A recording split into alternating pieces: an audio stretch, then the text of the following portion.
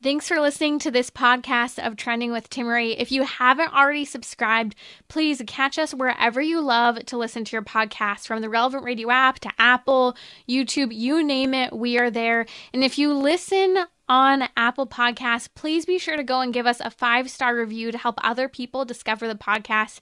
Anything you share in terms of episodes, whether it's texting it to a friend, posting on social media, helps to build up the kingdom for God, to help confront the challenging issues we face as a culture, but with joy, with hope, and with an eternal perspective where our faith collides with everyday life, bringing eternal principles to help us live our life joyfully. So, what's trending? Bridging your Catholic faith with your everyday life. You're listening to Trending with Timmerie on Relevant Radio.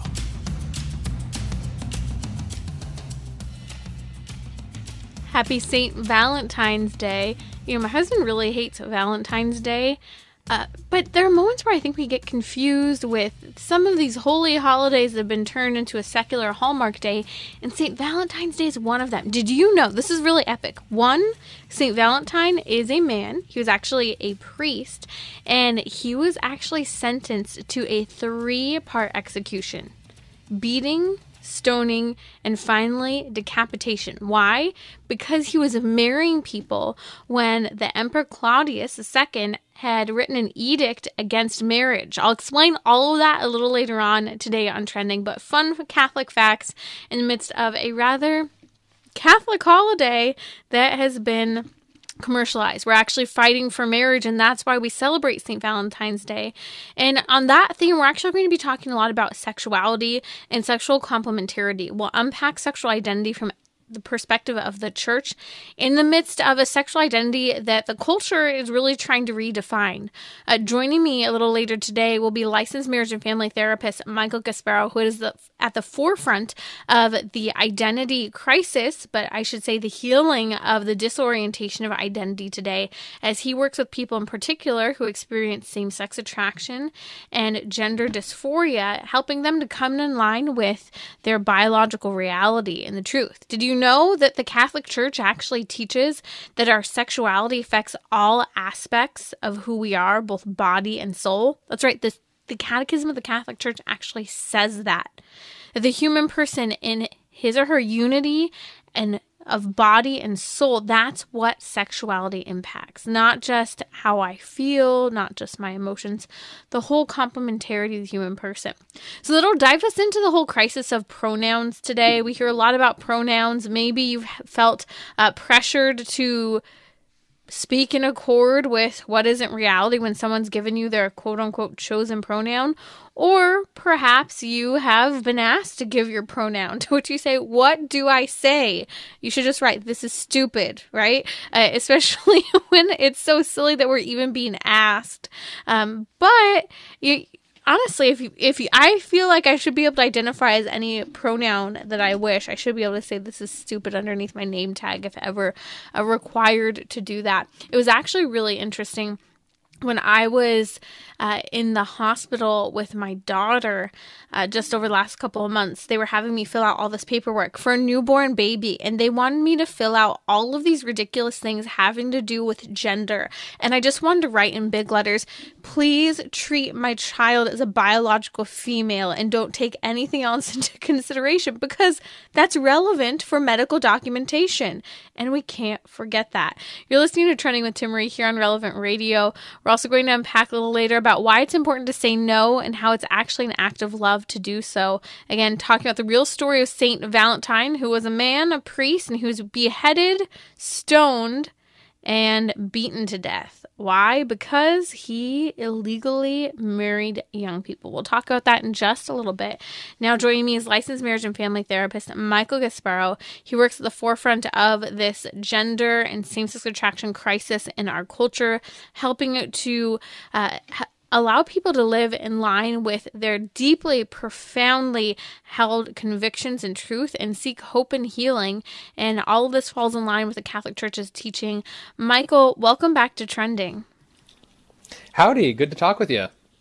Let's talk about sexual identity today. I know that you are dealing day in and day out with clients who come to you for therapeutic services here in the United States. You worked a lot abroad with a lot of the medical research and data, and it's fascinating to see, as you and I spoke last time, about how really internationally outside of the United States, there really is a greater understanding of the impact of this gender craze on the individual. But what I want to talk to you about today is how sexual identity really is being redefined by the culture, but the Catholic Church actually says something very profound. And this one statement from the Catechism of the Catholic Church has stood out to me during these last really kind of 6 or 7 years, really since Bruce Jenner came out as quote unquote transgender and was talking about feeling like he was a female in his soul. I'm talking about Caitlyn Jenner, but he's really still a male, and Bruce Jenner.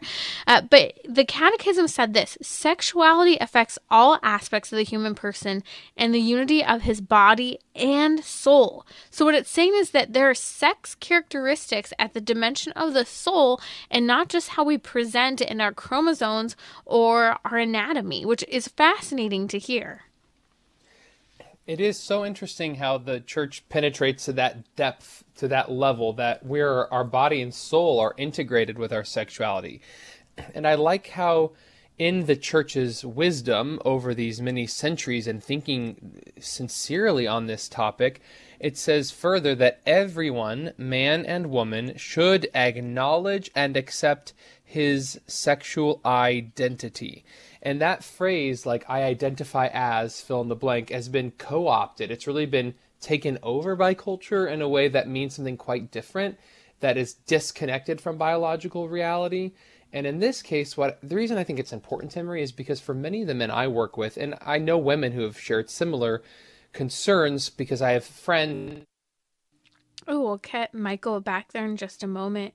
But what Michael was just emphasizing about how the Catechism talks about how each of us, male and female, should acknowledge and accept our sexual identity.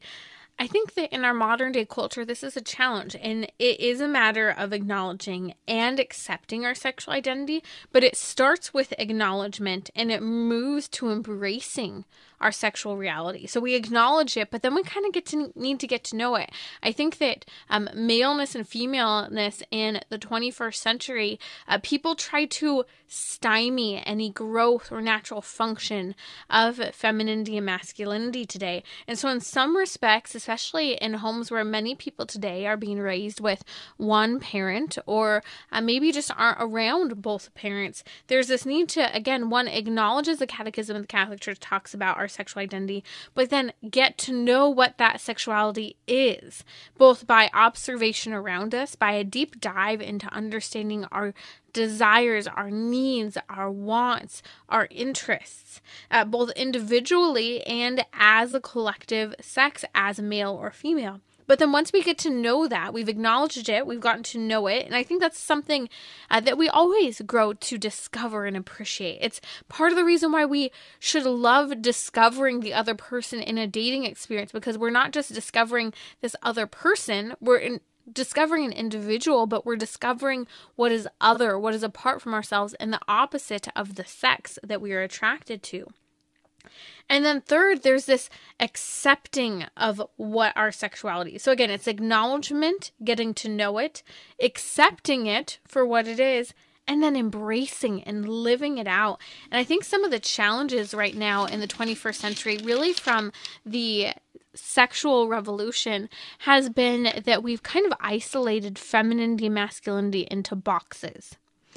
Where we say, okay, you either like pink or blue, and based on which one you like really determines whether you're feminine or not.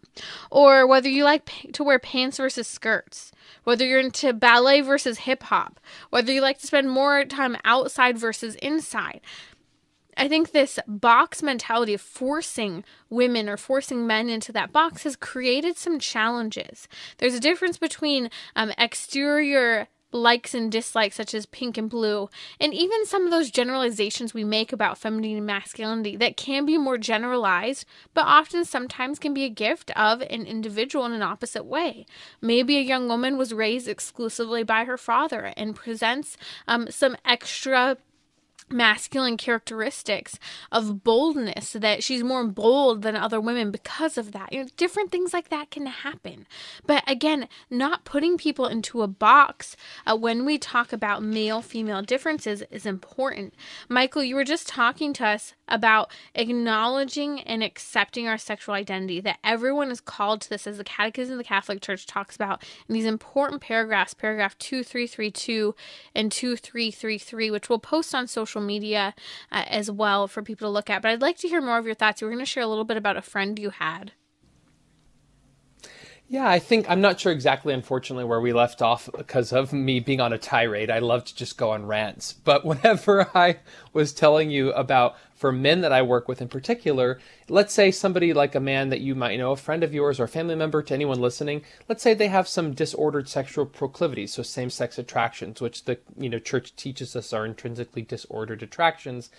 That does not take away from their right and their call to reflect on the beauty and goodness of their sexual identity as a man.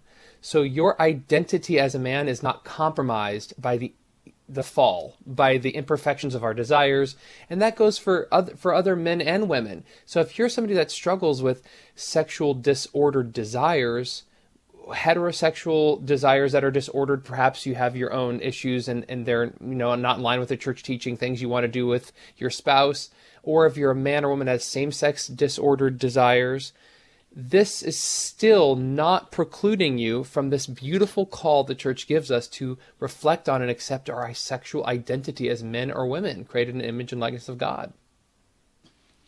Amen. And I think that that's where the sticking point is in our culture.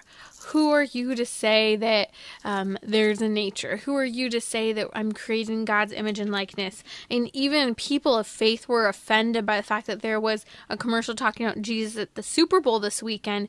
And that's how challenging it is in the modern day culture, that even people who proclaim a Catholic faith or a Christian identity today don't want to live by a set of rules that are actually intrinsically built into us as creatures created by God himself.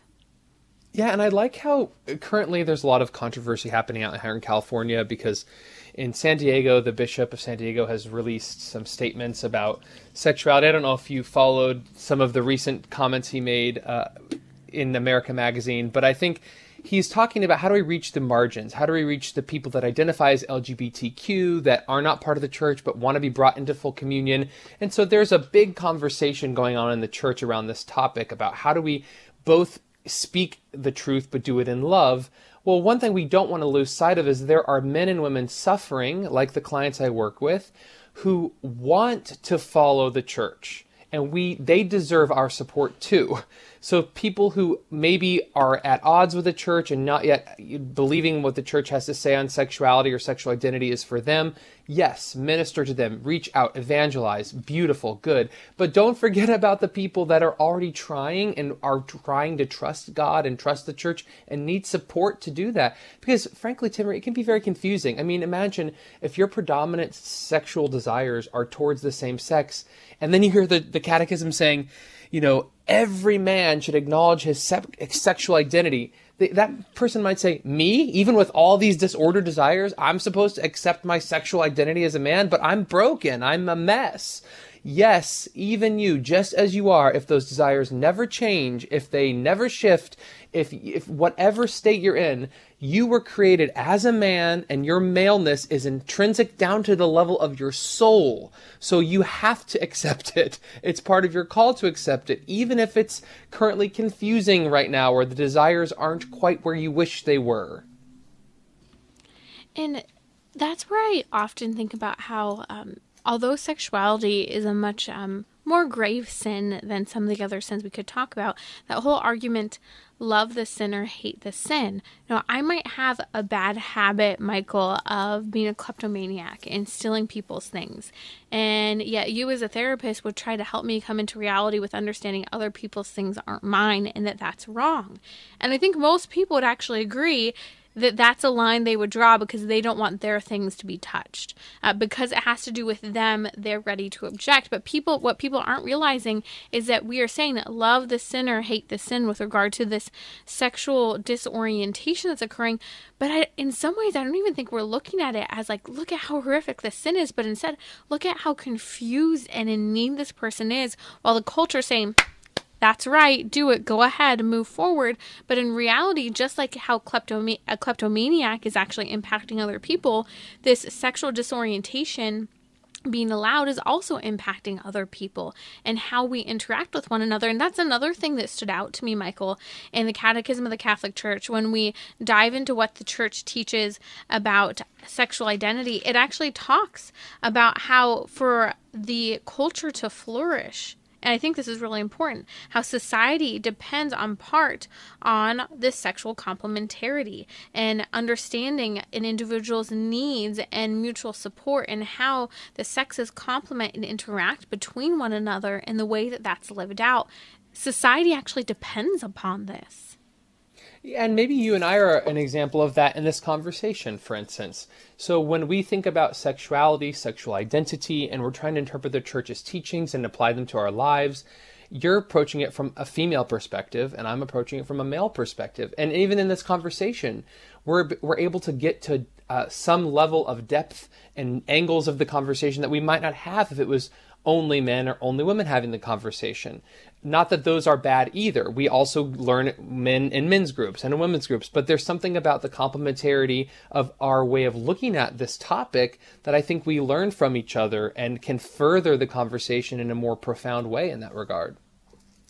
It's interesting when you talk about that, because one of the ideas originally behind trending was, as we were coming into this gender crisis, I said I often want to have, a male guest to talk to here on trending, specifically because we come from different perspectives on the same issues.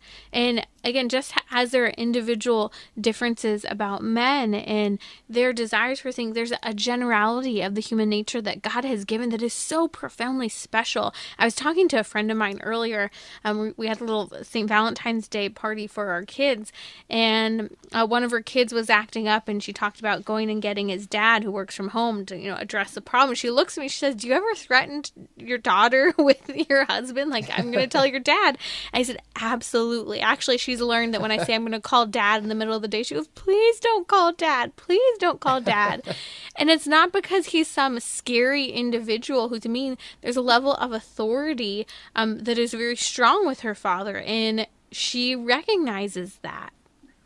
And with regard to parenting, you're doing such delicate work nurturing their acceptance of themselves while holding boundaries firm for them, and with men and women and raising children like you're just describing, there's this interplay of the sexes that both gets lived out in the children's lives, but also in the parents as they set these boundaries and support each other, mom and dad, in the flourishing, helping their child flourish in that regard. So yeah, that's very interesting. The way your daughter reacts to is kind of, I'm thinking, I know it might be sad for her in that moment, but it's adorable to me thinking about her saying that.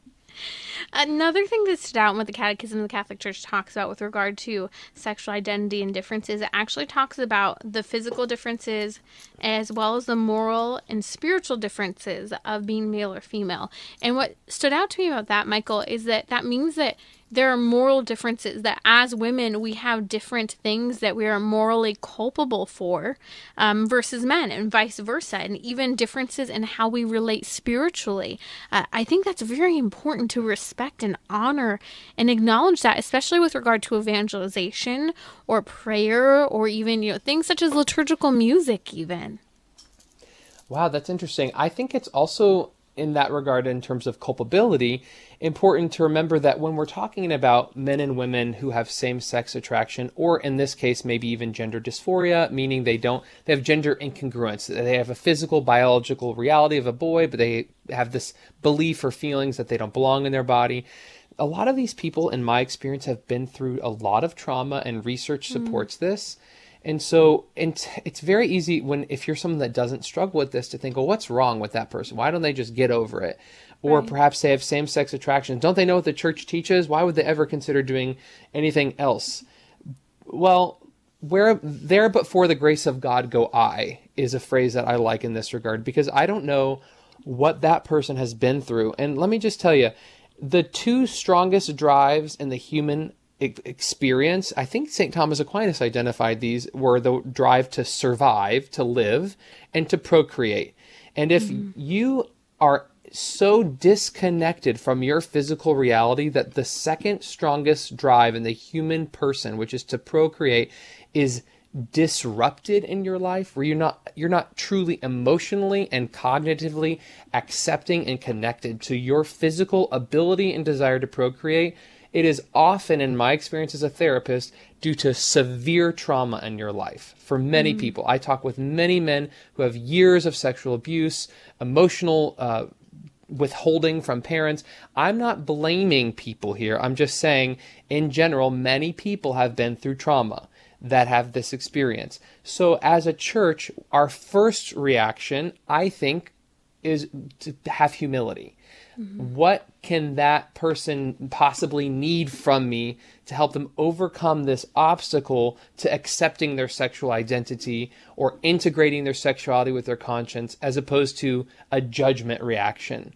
Because it's often very severe, the hurdles and the obstacles they have to overcome to find their way back to that path. So we should be the wind in their sails and nothing else, quite frankly.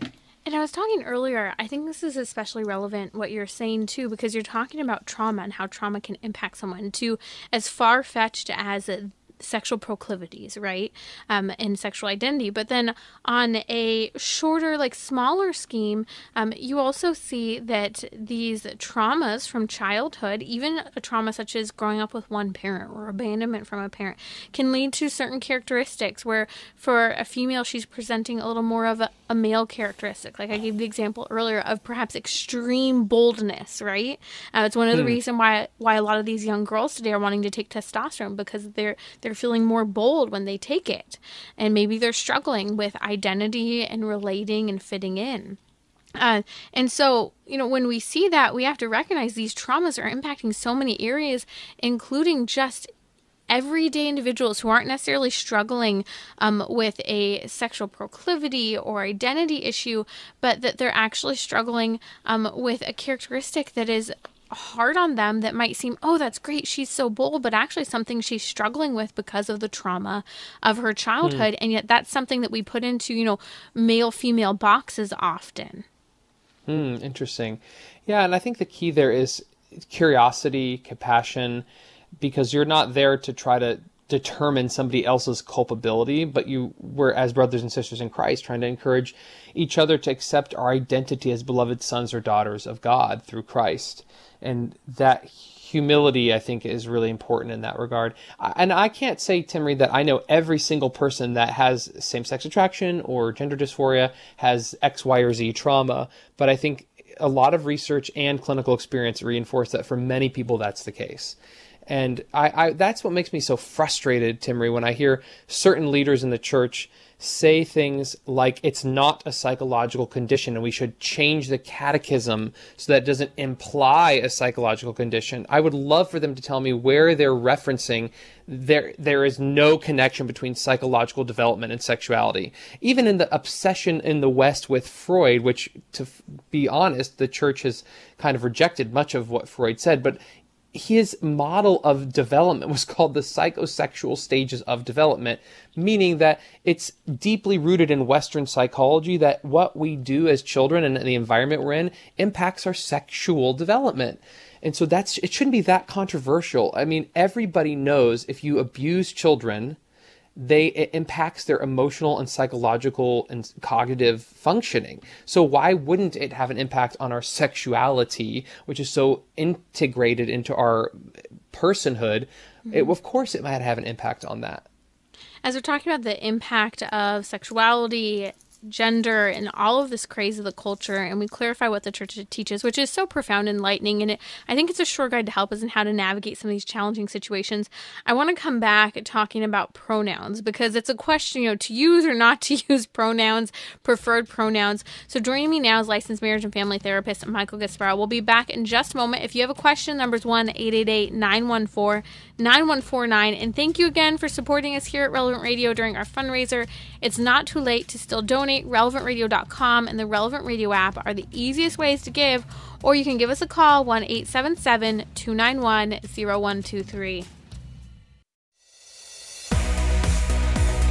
You're listening to Trending with Timmery, where you can discuss what matters most to you. Join the conversation, 888-914-9149. Happy St. Valentine's Day today. It is a Catholic feast day, in case we've forgotten. St. Valentine was a Catholic priest who was executed, a 3-part execution of beating, stoning, and finally decapitation. We'll talk about that a little later on, why he was executed. It's actually interesting, especially in light of what's happening in our culture with marriage and sexuality. We're going to talk about why saying no is a good thing, and sometimes it's the most loving thing to do. But first, a question from a listener came in. Can you please recommend or give me the book title of a book I could give my teenage daughter that will help her for finding a spouse? One book I love from Jason Kristalina Everett is How to Find Your Soulmate Without Losing Your Soul. It's like 25 Secrets for Women. We'll post a link on social media as well as the show notes for today's episode, but check that one out. It's excellent. I highly recommend that. Very, very age appropriate for high school into college age. Also, just thinking about it, young girls really romanticize the idea of love and dating and marriage, and they love to hear about it. They love watching movies. Some of them even love reading books. Why not take a deep dive with your kids into the great teaching encyclicals of the church? One in particular is Casti Connubii, or Humanae Vitae.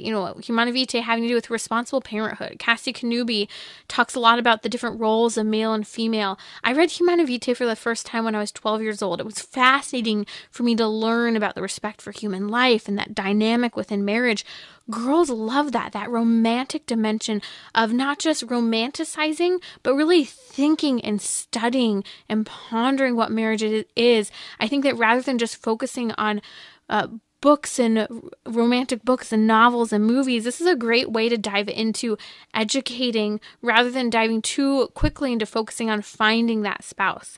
Another book recommendation for married, unmarried, and even if you go through it with your children in high school, Men, Women, and the Mystery of Love is a fantastic book. Even if you just want to work on your marriage and bring it in line more deeply with the Catholic Church, Men, Women, and the Mystery of Love is a very accessible book. We'll post a link to that on my social media as well. Just follow me at Timmerie, Timmerie.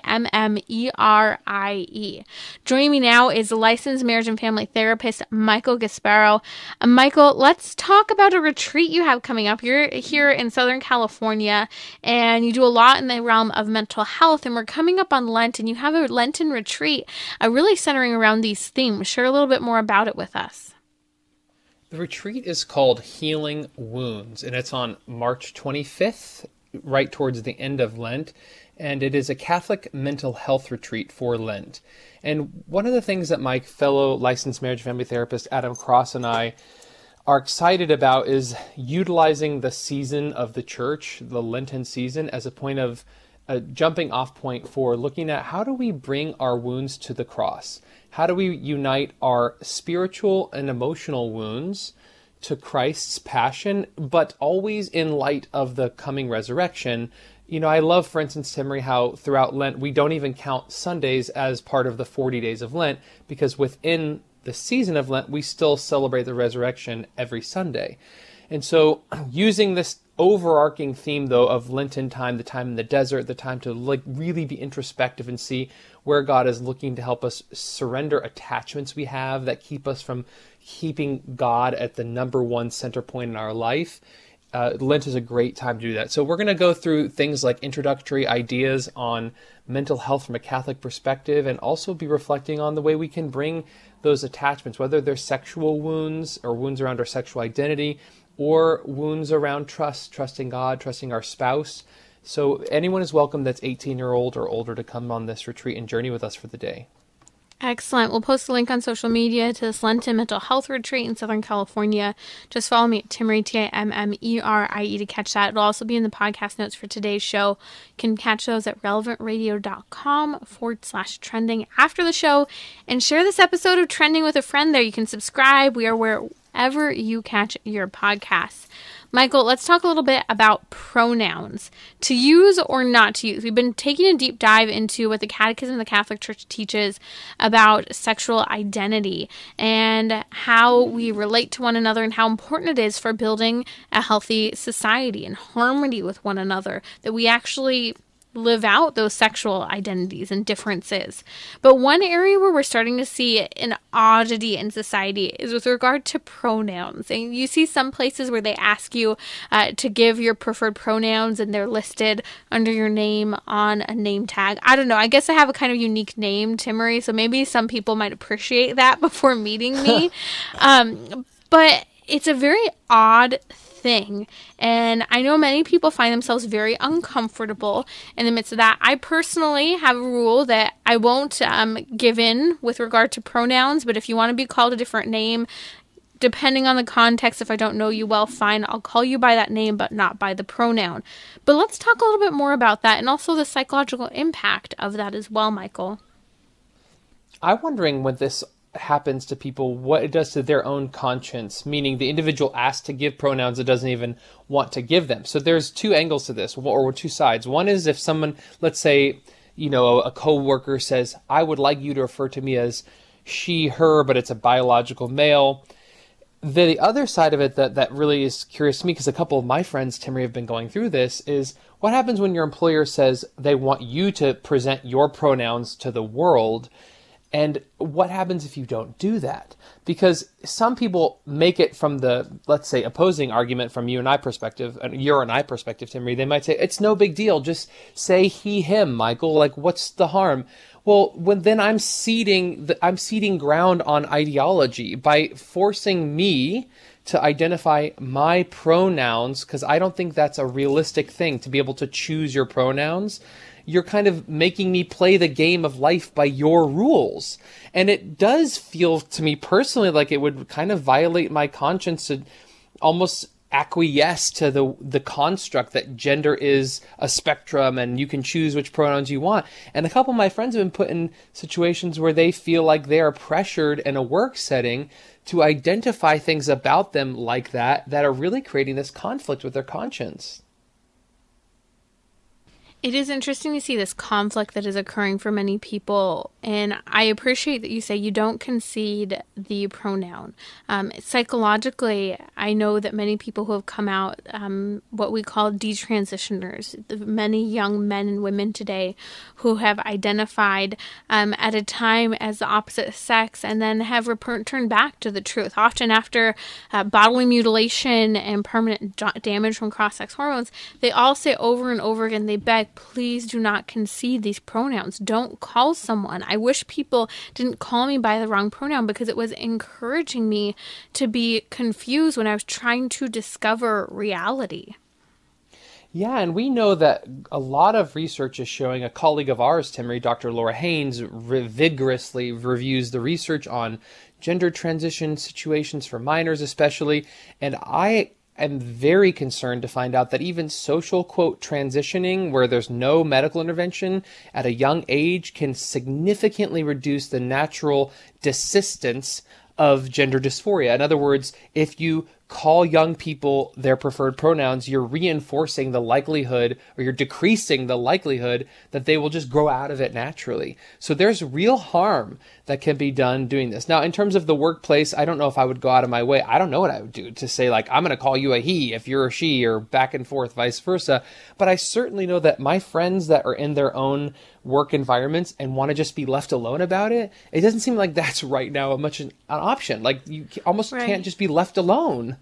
Right. And I think that one thing that takes a lot of work, because there's the socially not being left alone, and then there's, in some respects, fear. And I hear a lot from teachers who are fearful with regard to being left alone legally in terms of being able to do their work.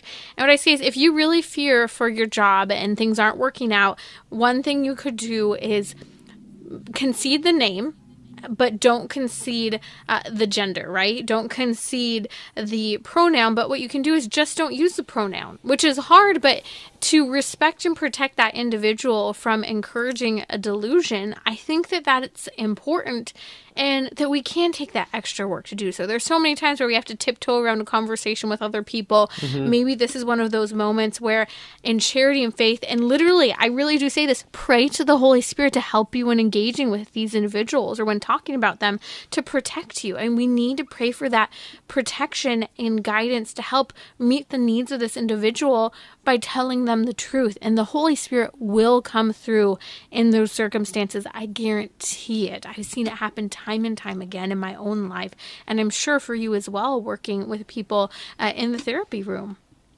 I love that. And I love that you're not trusting just in yourself. In that case, you're asking God to be with us and to speak truth in love, like we talk so often about. In terms of whether or not I would, like if I'm in a new office party and they say, write your pronouns under your name tag. If you're afraid, the fear I know some colleagues and people have told me that they have is if they don't play that game, that they'll be outed as a conservative and then they'll be persecuted because of it. So you have to be prudent. I don't think there's a one-size-fits-all answer in terms of whether or not I provide my own, quote, pronouns on a name tag or a form.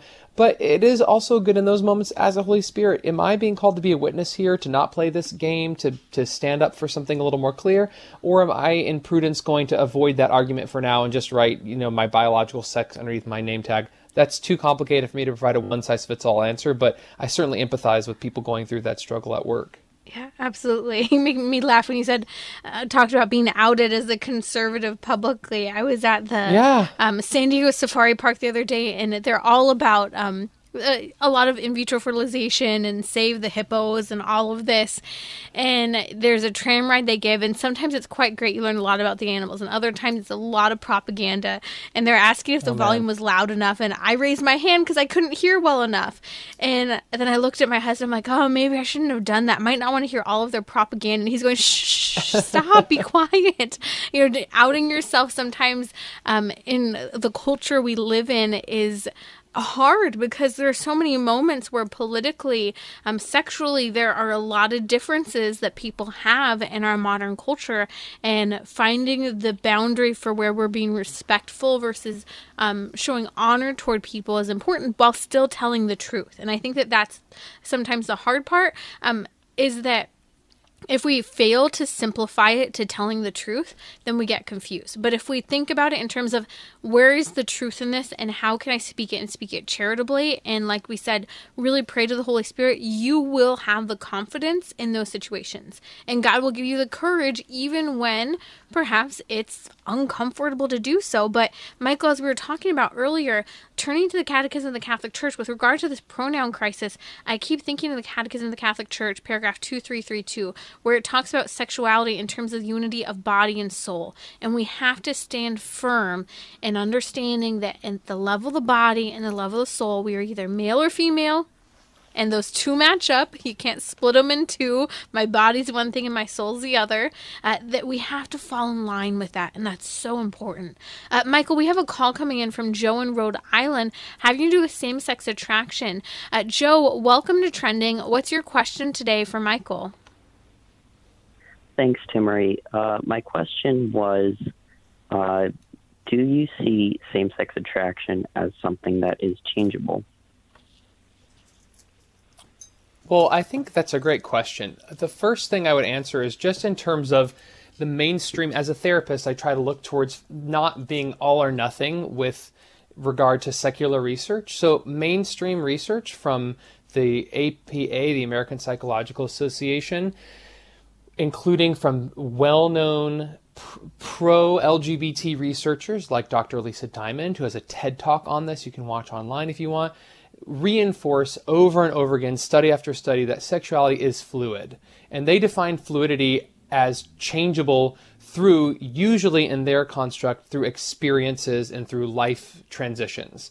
So while they would not support usually, quote, therapy to explore the fluidity of sexuality, they do support the natural right of an individual to reflect on and respond to their own sexual fluidity throughout their lifetime. It does tend to show to be more in current secular research more fluid for women than for men, but especially depending on life circumstances and motivation and spiritual convictions, it can be fluid for both. Now, there's a difference between fluidity of sexual desires and behaviors. So, of course, we are not slaves to all of our desires. So even if somebody's sexual desires don't shift, they can learn over time by God's grace and through support, spiritual and otherwise, psychological support, how to respond to their desires if they have same-sex attraction in a way that's more and more in line with their conscience, according to the Catholic Church teaching.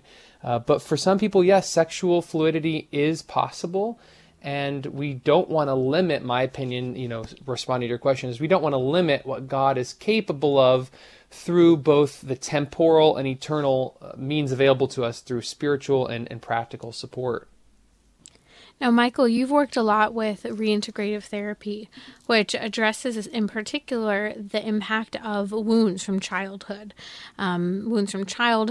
molestation, addressing issues such as various issues that many people have from obsessive compulsive disorder, among many others, and how that can actually impact sexuality. And when those things specifically are addressed, that sexuality often reorients itself. So when people talk about changing, if same-sex attraction is changeable, can you speak a little bit to that dimension of the conversation?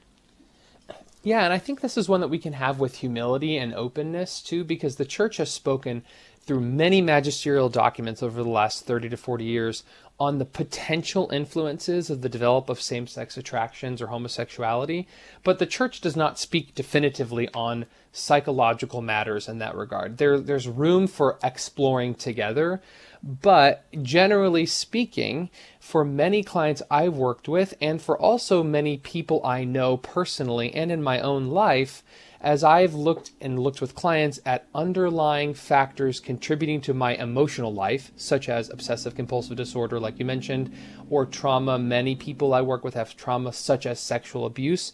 As they address these traumas using evidence-based psychological practices like cognitive behavioral therapy or eye movement desensitization and reprocessing, or the method that you mentioned, reintegrative therapy, to treat trauma, their feelings, desires, proclivities sometimes shift as a result.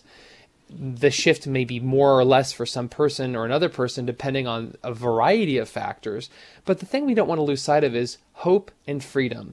If you're somebody who does not have distress over your same-sex attraction desires and are not Catholic, you're probably not coming to therapy for this. So we're not advocating that you push therapy onto somebody who doesn't want it, but that we make therapeutic support available for men and women who have distress related to these issues because of their sincerely held religious beliefs and want more freedom. And the church, Timmy, one last thing I'll say is the church has a really beautiful story to tell, and we got to tell it better. Meaning that the law of the Lord is the law to give us the deepest happiness possible in this life as we prepare for perfect happiness in the next. So we don't want to limit people's joy. We want to help find a better story, a more joyful and free experience of life with your sexuality, not a limited and repressed and a fearful one. And I really do want to share, I'll share a link on social media. We had a guest here on Trending who shared his own story of confusion with sexual proclivities and how his story panned out. But I just keep thinking even of a couple of friends of mine, especially having come from the dancer world, where, I've known individuals who have struggled out of nowhere with same-sex attraction and linking it to some trauma from bullying, to also utilizing pornography and how that has impacted their sexual proclivities. And so really praying through and looking at healing wounds can often help to heal other wounds we didn't quite realize were connected. So Michael, thank you so much for joining us today. You can find him at catholictherapist.com. We'll post a link on social media to Michael Gasparo. I'll be back in just a moment telling the real story of St. Valentine and what we should be fighting for today rather than just the Hallmark holiday that we have. You're listening to Trending with Timmery, where you can discuss what matters most to you. Join the conversation, 888-914-9149. Welcome back to Trending. I want to share with you the real story of St. Valentine because it is epic. I mean, how this man died and what he was fighting for is incredible. But first, I did want to share with you some audio of female athlete who I shared with you last week about Riley Gaines. Now, Riley Gaines competed against Will Thomas. If you don't recognize who Will Thomas is, well, let me tell you about him. He competed for 3 years at the University of Pennsylvania and he didn't place at all, but placed very, very low if you look at the charts and how far out and how he did as a swimmer competing for the University of Pennsylvania. Well, in his senior year, he suddenly decided this 6 foot, I think he's like as tall as like 6'5", I believe, decided to identify as a female and to start taking cross-sex hormones and get to compete against the women. And guess what? This underperforming male athlete in swimming started beating all of the women, and one of the women he beat was Riley Gaines. She's actually known as one of the fastest 200 butterflies of all time. She competed at a very high level in college, and here's the deal. Will Thomas, identifying as Leah Thomas, beat her and many others out, even including female Olympians and national record-holding athletes.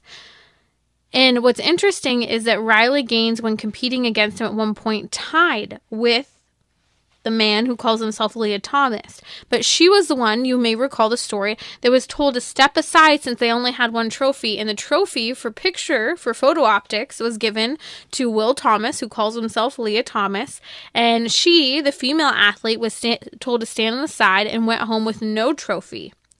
Now, this is fascinating because Title IX, back in the 70s, was really pushed forward to address specifically this, unjust discrimination based on sex. So I don't get why this is being institutionalized, but what's even worse, and why I'm so horrified by this entire situation even getting worse, is that men are being allowed in female locker rooms. And this is the story of Riley Gaines, who didn't just lose her trophy, who didn't just lose her titles, but among many others has been absolutely traumatized by what the secular media, by universities, the NCAA, and all of these organizations and businesses are doing by forcing men into women's private places. Listen to this. This is Riley Gaines sharing what she experienced competing against Will Thomas, who calls himself Leah Thomas. In addition to being forced to give up our awards, our titles, and our opportunities, the NCAA forced female swimmers to share a locker room with Thomas, a 6'4", 22-year-old male who was fully intact with male genitalia. Let me be clear. We were not forewarned. We were not asked for our consent, and we did not give our consent. If nothing else, I hope you can truly see how this is a violation of our privacy and how some of us have felt uncomfortable, awkward, embarrassed, and even traumatized by this experience. I know I don't speak for everyone. It's impossible to speak for everyone, but I can attest to the tears that were shed on that pool deck by these poor 9th and 17th place finishers who missed out on being named an All-American by 1 place. And I can attest to the extreme discomfort in the locker room when you turn around and there's a male watching you undress while exposing himself. I can attest to the anger and frustration from these girls who had worked so hard and sacrificed so much to get to this point. That's Riley Gaines sharing her testimony as swimmer. She's one of the fastest 200 butterflies of all time. She competed against Will Thomas, who for 3 years competed as a man at University of Pennsylvania, then suddenly said he was a woman, took some cross-sex hormones, decreasing testosterone, and boom, beating out Olympians and national record-holding swimmers. She does not begin to cry until she talks about the experience in the locker room, and she was beaten out of major titles by Will Thomas, also known as Leah Thomas. This is so sad that as a culture we are seeing that women can be traumatized to such an extent. Literally, and this is indecent exposure that if done on the street a person should be arrested for, is being allowed to be done in front of women, making women the objects of porn by forcing them to undress in front of this man, and making them consumers of porn by forcing them to stand there as Will Thomas, calling himself Leah Thomas, undresses. Where are the protectors? Where's the protection from women? And where's the protection for women's sports? We need better than this. I want to talk to you today about St. Valentine's Feast Day, and I think it's relevant to this whole conversation. Because here's the deal. We need to be able to say no. And I think saying no to men in women's locker rooms are important. We need to be able to say no to things that are wrong in a culture, especially surrounding sexuality and marriage when we are confused about what sexuality and marriage is. And St. Valentine is someone who said no in and as an act of love. St. Valentine was sentenced to a 3-part execution. He was beaten to death, stoned, and finally decapitated. Why? Because he stood against the culture and said no, as the Emperor Claudius II wrote an edict against marriage. The Emperor Claudius believed that if the men were unmarried, they would fight better as soldiers, that they wouldn't be as concerned about what they had to lose. I actually disagree with that. We'll talk about that tomorrow in Trending. I'd love to hear your thoughts if you have more to fight for, if you fight harder or not. But here's the deal. St. Valentine said no to the Emperor Claudius. He married people underground anyway. He didn't care that the culture, the media, the public opinion was going in one direction. He said no to the edict against marriage, and we are called to say no against men and women's locker rooms. We're called to say no to the pronoun war that is raging around us. We're called to say no to this idea that marriage is a bad thing, that we should travel the world, get exponential degrees of any kind, and work for years in the profession of our choosing before we can get married and have children. It's actually an act of mercy and an act of love to say no to what is happening in our culture. And that's what St. Valentine did. And that's why we celebrate his feast day today that has become a public holiday, a Hallmark holiday, that most people have no idea that's what he fought for. True love and the gift of sexuality between man and woman, and presenting ourselves and our sexuality and the gift of that in society as God-given gifts of femininity and masculinity. And that's what we're fighting for. And that will help people in being happier and pursuing their happiness in life. You're listening to Trending with Timmerie. Up next is Family Rosary Across America. This is Timmerie from Trending with Timmerie. Have you joined me for a weekly Gentleman's Hour? This Wednesday we're going to talk about a man's need for adventure and risk, and where proportionate risk is in the midst of that, and how the virtues play out. I recently heard a story of actually my friend's father who died climbing the tallest mountain in the world. Was that right to take that risk? We'll talk about that on Trending, so join me daily, 6 p.m. Central on Relevant Radio or the Relevant Radio app.